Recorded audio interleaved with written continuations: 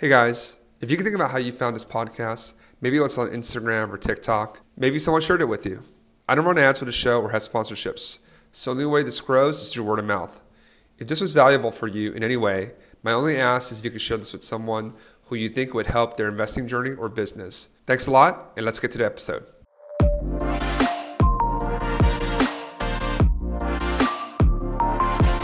Hi, welcome to another episode of STR Like the Best. I'm Michael Chang. I'm very excited to welcome my friend Ryan Bakke from Learn Like a CPA. Ryan is a very accomplished CPA and real estate investor, has a number of investments in short-term rentals, in RV parks, and we're going to get into a lot of this in this episode. Ryan, welcome to the show. Hey, Mike. Thanks for having me.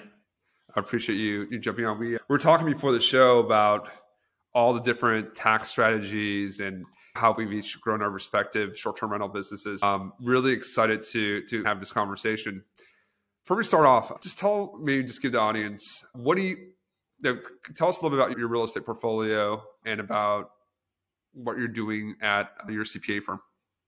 Yeah, so my real estate portfolio, it all started with house hacking, which is how I would recommend any person in their 20s to get started with real estate. And funny story is I actually used we'll get into it, but I used a combination of house hacking, seller credits, and cost segregation to basically buy my first rental property for free because I was able to utilize some of the passive loss rules based on my W-2 income to offset my W-2 income and get money back. And so that's how I started. I started with a house hack. Then I bought a 4-unit. And then I bought my first short-term rental. First short-term rental was in Ohio on a lake. And then I bought another one in just outside Washington, D.C. area. And then at the time, my largest purchase price was only $450,000. I scaled up to a $3.8 million campground in Branson, Missouri. And then recently, a few months ago, closed on a $2.5 million RV park in Colorado. And I'm under contract on a little over $1 million short-term rental in Miami, Florida now. Wow, that's really impressive. And you are at a tender age of 25, right? Yes, sir. Yeah.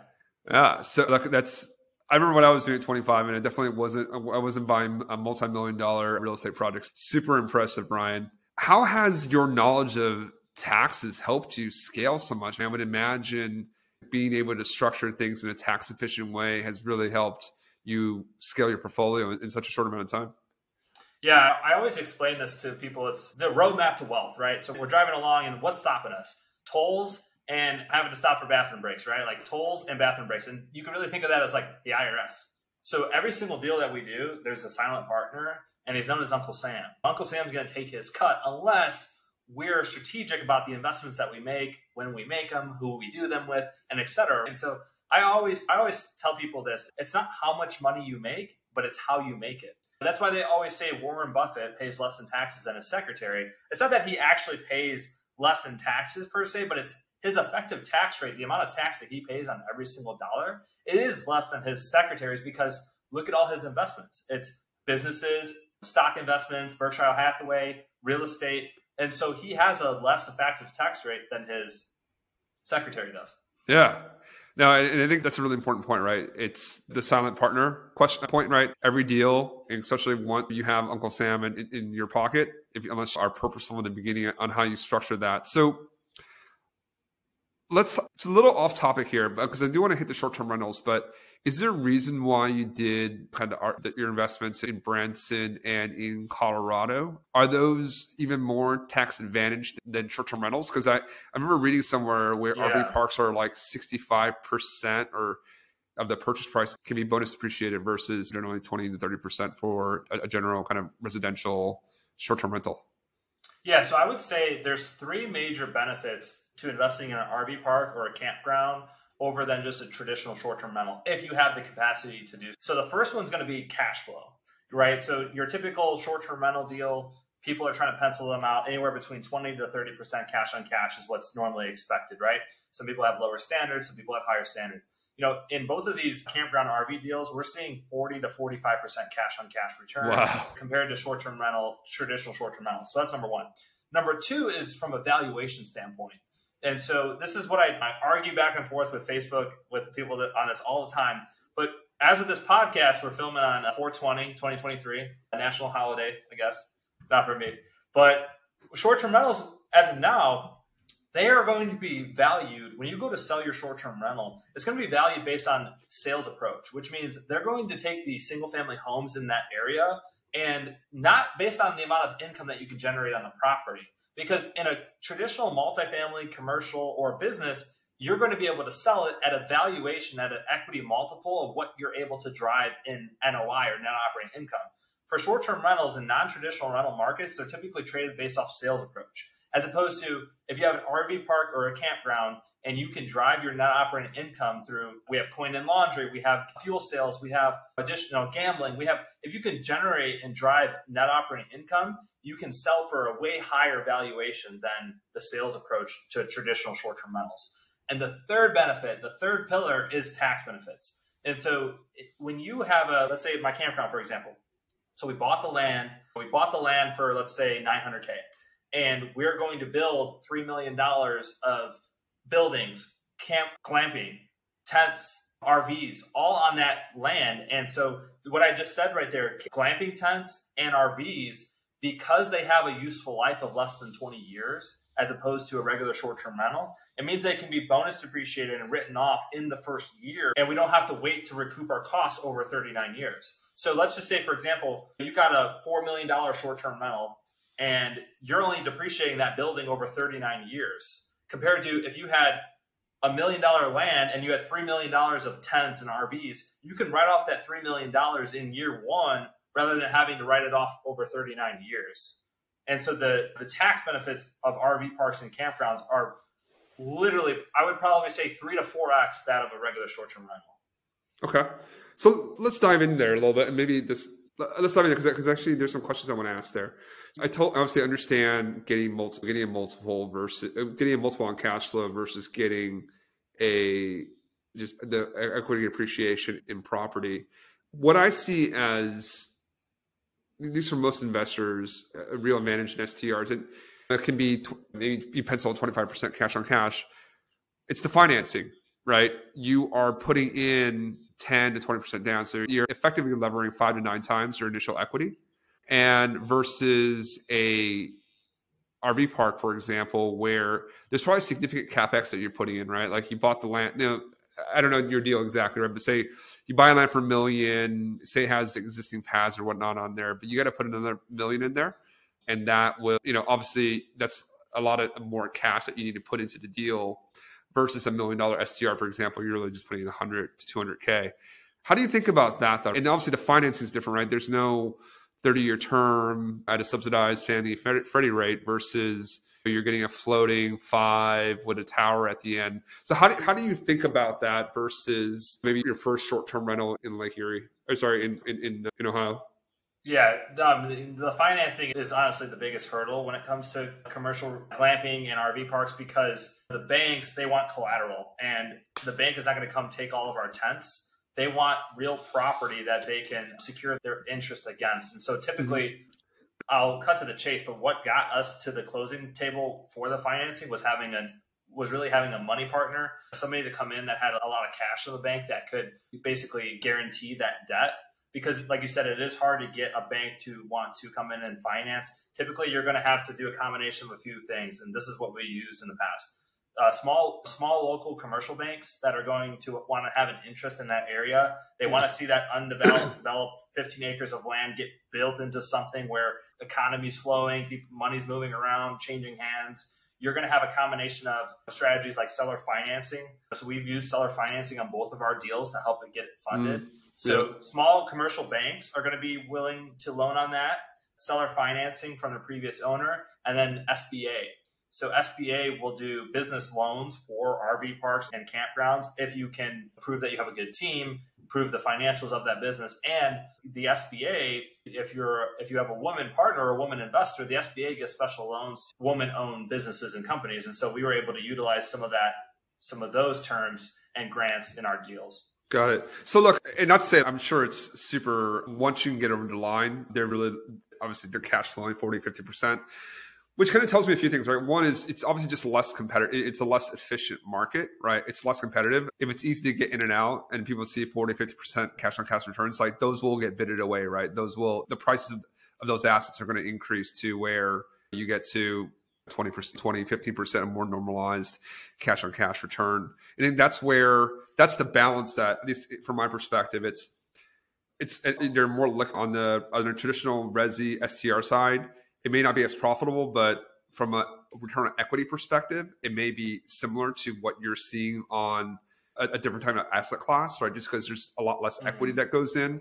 The financing is cheaper, more readily available, but you're going to have to overpay because, again, if financing is really cheap and available, then prices generally increase. Prices up. Yeah, always. And that's why you see like kind of and that's a funny thing that when we look at like STRs in Mexico, for example, I've seen a ton of those. They're always like trading at like 200K, 300K. And you're like, oh, wow, like, why is it so cheap? Because you have to buy it in cash. Because you got to buy it in cash. Exactly. You're not going to get financing from a Mexican bank generally.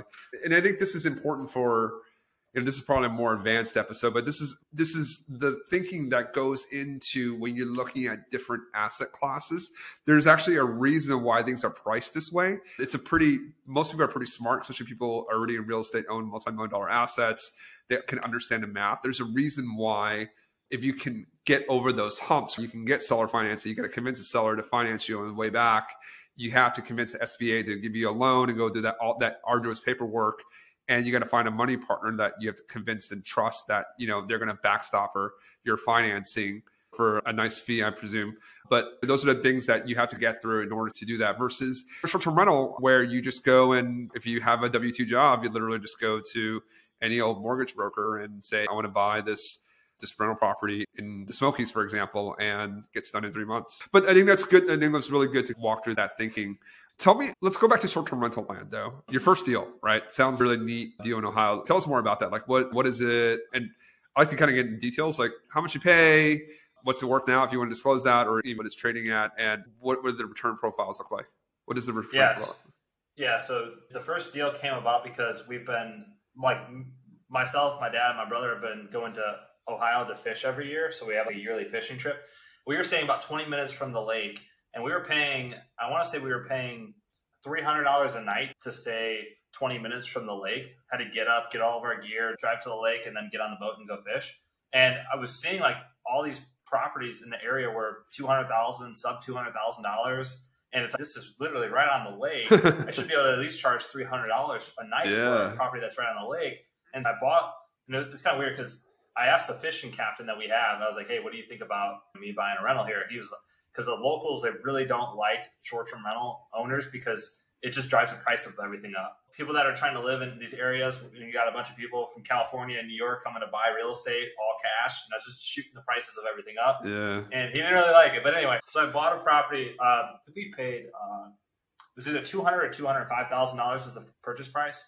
I put about $30,000 into it, and it grossed the first full year. It grossed right under $60,000 was our gross. And I think I want to say my net after everything, all said and done, was about $26,000 cash flow after the mortgage, payment.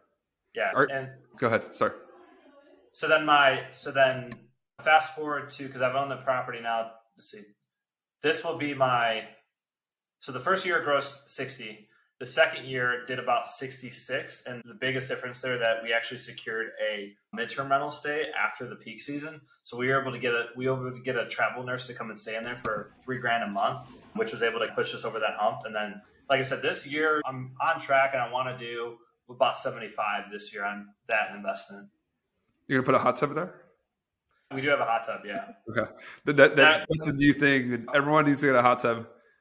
And that's what we noticed in our market too, because for a while I was looking at it and I was like, hey, there's no properties here that have hot tubs, and that could be the differentiator. Yeah. Our main differentiator was we're the only place in Ohio that could sleep 14 people. So that for a while, that was our claim to fame. But after a while, more people started buying in that area. So we had to basically get the hot tub to separate them. We also have what's called the mud room for fishermen. So for example, when you come and your clothes are wet and you want to dry them off, we have a special area in the garage where people can clean their clothes and stuff, which not a lot of the other people in the area have something like that. So that's cool. That kind of leverages your experience, like fishing out there with your family.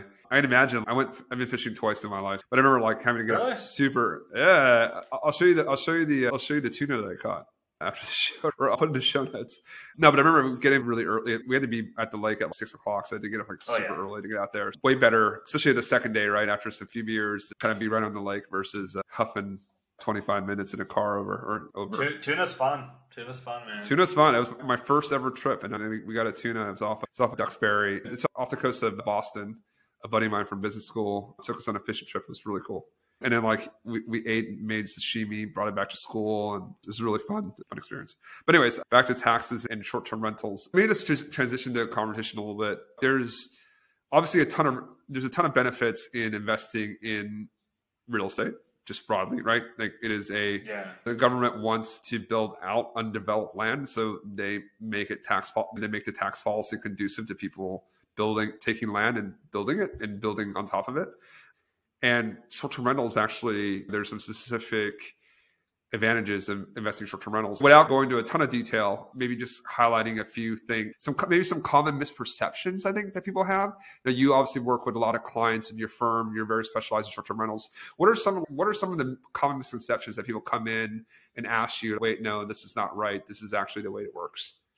Yeah, I would say the first thing, a lot of people think that they hear real estate is great for tax benefits, which is true. That's why the Trumps and the Buffetts and everybody in the world owns real estate. But if you're a high earner, say a doctor, and you're making $250,000 a year, typically buying a rental property is not going to save you money on taxes in that first year. It is a passive investment in the sense that you'll have capital gains and you can borrow against it tax-free, et cetera. But if you're not what's called a real estate professional, traditionally, you're not able to really harness and use those tax benefits on the real estate against your W-2 income. Recently, what we found is in the short-term rental space, though, there's a specific carve-out for short-term rentals. Specifically, if you rent the property for an average of 7 days or less, the IRS Section 469, it doesn't see it as a rental activity. Instead, it's actually a business activity. And so if you can prove that you spend a ton of time in that business and you rent it out for 7 days or less, you can actually generate losses from the property and use it to offset your high earning W-2 income. Over the last 2 years, I've helped people navigate this strategy. I've helped people buy short-term rentals and generate $30,000, $40,000 of tax savings from that one rental investment that they can then use that money to go buy another rental property and then quit their job. Or one spouse is able to quit their job because now they have $400,000 of cash flow coming in from 2 properties in the Smoky Mountains. Exactly. It's a funny story. So that's very interesting. I'm gonna unpack it a little bit because it's exactly the strategy that I used. But the way that I found it was actually through Ryan, and there are like 2 other people on Twitter that I follow. And this was maybe 2 years ago where I had to piece it all together myself. So I wish I knew you back then, Ryan. I'm gonna just ask you the direct questions without figuring it out. But this is the exact strategy that Liz and I use for our business. And being able, there's some more benefits if you combine. We do rental arbitrage as well. So we rent apartments in Philadelphia and then re-rent them on Airbnb, Vrbo, et cetera, as well as own. And I'm going to focus on the owning part. It is extremely powerful if you can take passive real estate losses and make them non-passive. Then it doesn't have to be active, actually. So there's actually this little quirk. But if you can make it non-passive, then you can utilize that against a whole range of income and protect yourself or defer a lot of that federal tax income liability. So that's the simple concept that I want people to really understand is if you want to invest in real estate, the point of it is to, obviously you want to make money on that real estate investment, but then to generate those tax losses, if you can make those non-passive, then that is the ticket to really efficient tax planning and being able to recycle, and instead of paying Uncle Sam, being able to take that and buy more real estate. And then I want to double click on another one of Ryan's points. So when you spend a ton of time on real estate, so there are specific rules within that section on 469. There are 7 different, is it 469? The 7 different rules? Section 469 outlines the seven material participation tests. Yeah, there's so obviously consult your tax professional, contact Ryan, contact your CPA. But there's 7. If you want to do this, there's 7 specific rules. That if you hit any of them, you will qualify for that. The easiest one is the 500 hour. Not the easiest one, but the most easy to understand is 500 hours. If you spent 500 hours in the business, then you qualify. There's 6 other rules on there, which I won't go into detail on, but that is, if you can hit one of those 7 rules, then the strategy really makes a lot of sense for you. And it really makes sense if you're married or you're filing joint, and if you're married and you have one spouse that's a really high W-2 earner and one that isn't, or you both work in real estate, right? Not as a broker, but if you say both, like me and Liz, we both are in short-term rentals, then this tax strategy makes a lot of sense. And candidly, look, if we have one partner that makes a lot and one partner doesn't make a lot, and another partner is looking to do something else, this is a great way to, if someone's only making 50, 60K a year, have one short-term rental, have them hit the 500-hour rule, which would be really easy if they don't have a W-2 job. And then if the other spouse makes $1 million a year, W-2 or $500,000, you're automatically going to save 125K in taxes. And it's almost kind of guaranteed because that's just the way the tax rules are applied. So again, I know we're getting into a lot of details here, but that's why I was really looking forward to this conversation with Ryan. Like, we both come from a finance background, and there's just a lot. If you really get into the weeds here, there's just a ton of ways to make money and to keep a lot of that with short-term rentals. Ryan, am I missing anything? I would say I wanted to touch on the point that you made. That's like my biggest talking point and pet peeve is that you don't want to buy a real estate property solely for the tax benefits. I tell people in like my tax academy program or my coaching programs that, or clients too, right? You want to buy a deal that's going to pencil out based on your metrics, whether it's a 20%, 25% cash on cash, whatever your metric is, you want it to pencil out that way. And then the tax benefits are just gravy on the top. I've seen the tax benefits take a 25% cash on cash to a 45% cash on cash. I've seen it in high W-2 income situations. I've seen it go from 30 to 72%. In that RV park deal I was telling you about, 45 to 123%. It's absolutely insane what the tax benefits can do to your real estate investments. But you want to buy a good performing real estate properties, because otherwise, if you just keep buying dogs solely for the benefit, the tax benefit, you're going to have a portfolio of low performing properties that you're going to just spend too much time in to manage. And to nerd out in the finance part of it, you mentioned that depreciation has to be paid back at some point, right? It has to be recaptured. And so the idea is to leverage debt, inflation, taxes, and time value of money to your advantage. If I'm both spouses are working, or let's say I'm in a 40% tax bracket, it's where I'm at, and I can offset federal income taxes at 40% now, with the idea of, even if I had to pay that same 40% 5 years later, let's say I save $100,000 in taxes this year, and I would have had to pay, let's say I save $100,000 in taxes in year one, and even if I strike out in year 5, I have to pay that all back. I just took $100,000 from the government interest free. And I actually came out ahead because the $100,000 that I'm paying back in year 5 is not worth the same as $100,000 in year 1. Number one, because I'm going to take that $100,000 and I'm going to make way more than $100,000 on it. And number two, by the time I go to pay that money back, whether it's 5 years, 10 years from now, inflation's already eroded at that. Exactly. So when I go to pay it back, it's actually worth less. So that's what rich, wealthy people understand, that I'm trying to teach everybody else, is understanding how to leverage debt, taxes, and inflation. 3 biggest things that will build wealth, so much wealth. I could not agree more. And I readily admit that when I was in investment banking, I went to school, got an MBA in finance, and worked in banking 10 years. And I think a lot of people face this issue when they're working a job that takes all their mind share and time. You don't have time to understand these issues, like these advantages, these options, because you're just working, you're working so much, and you're just trying to climb the corporate ladder, and you have family. And by the time that, you just don't have the mental bandwidth to explore these options. And if you work in finance, you're very limited to just investing in index funds, right? And even if you're not, you just don't have the time to really dig in. So a lot of people invest in syndications and things like that. And there's anything wrong with that. Those are all good. If you find a good sponsor or whatnot, they'll make you money.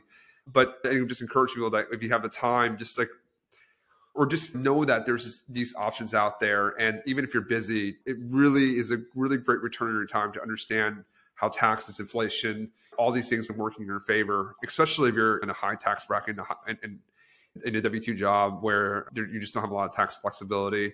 There are just other things out there that can really save you taxes and help you get to your financial goals a lot faster. The one question I want to ask, actually, I just thought about this, and then I've been meaning to ask this question for a long time. So when you bonus depreciate, when you pass away and you pass it on to your kids, does that restep Does recapture still apply there? No, that's the best part about it, right? So that I asked somebody on the other call, or I was on a call a few days ago. Somebody asked, "How do I get out of paying the depreciation recapture?" And so all we're doing is kicking the can down the road forever, right? Yeah. So if I sell, let's say I sell an asset, okay, what can I do? I can 1031 exchange it into another one to defer the recapture. I can buy another property, depreciate that property, and use that depreciation to offset the recapture from the first one. But then I just kicked the can down the road. I had Robert and Peter to pay Paul, basically, right? Yeah. But the only way to actually get out of the recapture, I would say two most common strategies is to either, pass away, right? Very morbid strategy. But when you pass away, your assets go to your beneficiaries with a tax-free stepped up in basis. And so currently that rule for federal purposes is $22 million. So on a federal level, if you're married, you can pass away with $22 million of assets and your beneficiaries get them all tax-free with the stepped up basis. Yeah, I didn't. So that was my question. That stepped up basis, is it the cost basis? Oh, I guess it's both cost basis. Stepped up to fair market value. Yeah. But is it if I bought a property for $500K, now it's worth $1 million, it goes to that 500 goes to $1 million, or is it the tax book value? I don't know the exact term, but it'd be your book value. Let's say you bought a property for 500. Let's say you fully depreciated down to zero. Yeah. Because you owned it for 30 years, and then you pass away. Your beneficiary gets it at $1 million tax. And then you go back and depreciate that again? And it starts right over. Don't tell my daughter this. Don't give her give her any ideas. So I'll say the two things that we utilize for clients, as opposed to that as a strategy, is it's very morbid. Nobody wants to hear that. But as your assets going up in value, you're constantly borrowing against the appreciated value. Because remember, refinancing and taking out debt and HELOC is not a taxable event, generally speaking. So you're just going to keep kicking the can down the road, or like I said, 1031 exchange. Another common strategy that we try to utilize is, it's hard to plan for this because you never want to not make as much money as you did in the past. But let's say I'm in a 40% tax bracket now and I retire, so my income drops, right? Because I'm not working anymore, or I get married, or one spouse quits working their day job, so then you're just in the lower tax bracket. So maybe I go from a 37% top bracket to then getting married and my spouse doesn't work, so now I'm only in a 12 or 22% tax bracket. That would be a great year to also sell off some of your assets because you're just in a lower tax year that year. So you basically borrowed money at 37%, you got tax benefits at 37%, and then let's say you're a year where you don't make as much money, now you're only paying them back at maybe 12 or 22%. Yeah. Not only, number one, did you get a 15% gain on the spread there, but also time value of money, because the money that you're paying back, let's say a bonus depreciating asset in year one, and I go to pay it back in year 5, let's say I'm in a lower tax bracket in year 5, and because I'm paying the money back in year 5 as opposed to year 1, again, I'm leveraging two things. I'm leveraging tax rates, and I'm leveraging basically inflation at that point. Exactly. No, that's a great way to think about it. And I think that's for people, especially if you're in sales, like where it's your income might be more variable, or if you are maybe even a real estate broker, right? You have more variability in your income. Finding if you think of times are going to be a little slower, great way to do that. And that's a great point. And look, there's so much to dive into. There's one other thing I wanted to cover: rental arbitrage. So it's a strategy that's popular that we've used for a long time. Personally, it's where you rent and re-rent. You rent a property from a landlord, and with their permission, you re-rent it, you furnish it, re-rent it on as a short-term rental, put it on Airbnb and Vrbo. What are some of the, if you think about it from a tax perspective, what are some of the tax advantages that strategy provides versus buying? Yeah, so I would say, number one is because you're renting real property, even though you don't own it, it's still considered a rental activity, right? So it's considered a rental activity. It's not a business activity, which means your arbitrage is going to get reported on your Schedule C of your federal tax return and not your Schedule C. It's going to get reported on E, not your C, right? Yep. And which means it's not going to be subject to self-employment tax. It's not going to be considered a business. It's going to be considered a rental activity, which means you can use losses from other rental activities to help offset that arbitrage income. So it's actually funny because when I spoke at the STR Wealth Conference, the first one back last year, 2022, Sean Rakovich, he's very common in the arbitrage space. He's like, hey, how do I offset this amount of income in arbitrage? And I said, well, you got to go buy this amount of property that's going to get you this depreciation that can offset, let's say $1 million or whatever it was, right? You can use the properties that you own, or you can use syndication losses to offset your rental arbitrage income, right? So if you make $1 million doing rental arbitrage, as long as you have $1 million of depreciation coming from somewhere else, you can net the two together on your Schedule E and you'll pay $0 in federal income tax. Can you bonus? So you can bonus a regular rental property. Can you bonus you can't bonus your primary, right? Not unless it's used as a rental. Okay. Got it. So that's a great strategy there, right? So if you own rental property and you want to get into rental arbitrage, it's a great way for you to, one, sidestep all the self-employment tax. So that's 15.3% that you save there automatically. Yep. And two is, if you have, say you have a rental property and you're sitting on a bunch of unused passive losses, right? Because they don't offset against capital gains or earned income. If you do rental arbitrage, you're able to basically get all that money tax free and utilize that existing tax asset there that's underutilized. Again, there's just so many different things that you can do with short-term rentals, with real estate, that aren't available in other types of businesses, and definitely aren't available if you're working full-time jobs. We want to introduce these possibilities out there to you so that if you are interested, if you're in a high tax bracket, if you're in a tax situation where you have some flexibility, reach out to Ryan, reach out to a qualified CPA, reach out to me, because we've done it before and happy to talk you through what we've done. So Ryan, and this has been a great conversation. As we wind down this episode, I'm going to ask you the traditional closing question I ask to all my guests. Short-term rentals business is a team sport, and we all need help along the way. What was the kindest thing that someone did for you along your path that's really helped, that you remember, or has really helped along with your journey? Yeah, I think it was definitely my mentor now. He grabbed me, literally pulled me out of the corporate world. And you probably already know what I'm talking about, but his name is Bill Faith. And he saw who I was working at W2, scaling my CPA firm on the side and like posting in the Facebook groups and stuff. And this man literally took me and he's like, I want you to come speak in front of 100 people. Right. So I was teaching tax strategies. I was 23 years old, still working at Deloitte, teaching tax strategies to people who were twice my age, 3 times my age. And then he's okay, now I want you to do it in front of 800 people, which was at the STR Wealth Conference in 2022. And so that has been the nicest thing that somebody's ever done to me in the short-term rental space by far. That's awesome, man. Bill's a great guy. I've learned a ton from Bill as well. This has been a great conversation, Ryan. And what's the best way for people to reach out to you if they have questions? Yeah, so you can follow me on all social media platforms. Just Learn Like a CPA. So that's going to be Twitter, TikTok, Instagram, learnlikeacpa.com. You can go on there, download some free tools that I have, check out my blogs and my podcast. The podcast is going to be Learn Like a CPA show. And then lastly, I have a Facebook group. If you go on Facebook and type in tax strategies for real estate investors, we got about 5.5 thousand people in there. So these are arbitrage, we have fix and flip, real estate wholesalers, short-term rental owners, and we're all just learning from each other daily. Perfect. I will put Ryan's socials and his Facebook group in the show notes. So if you have any questions there, please engage with him there.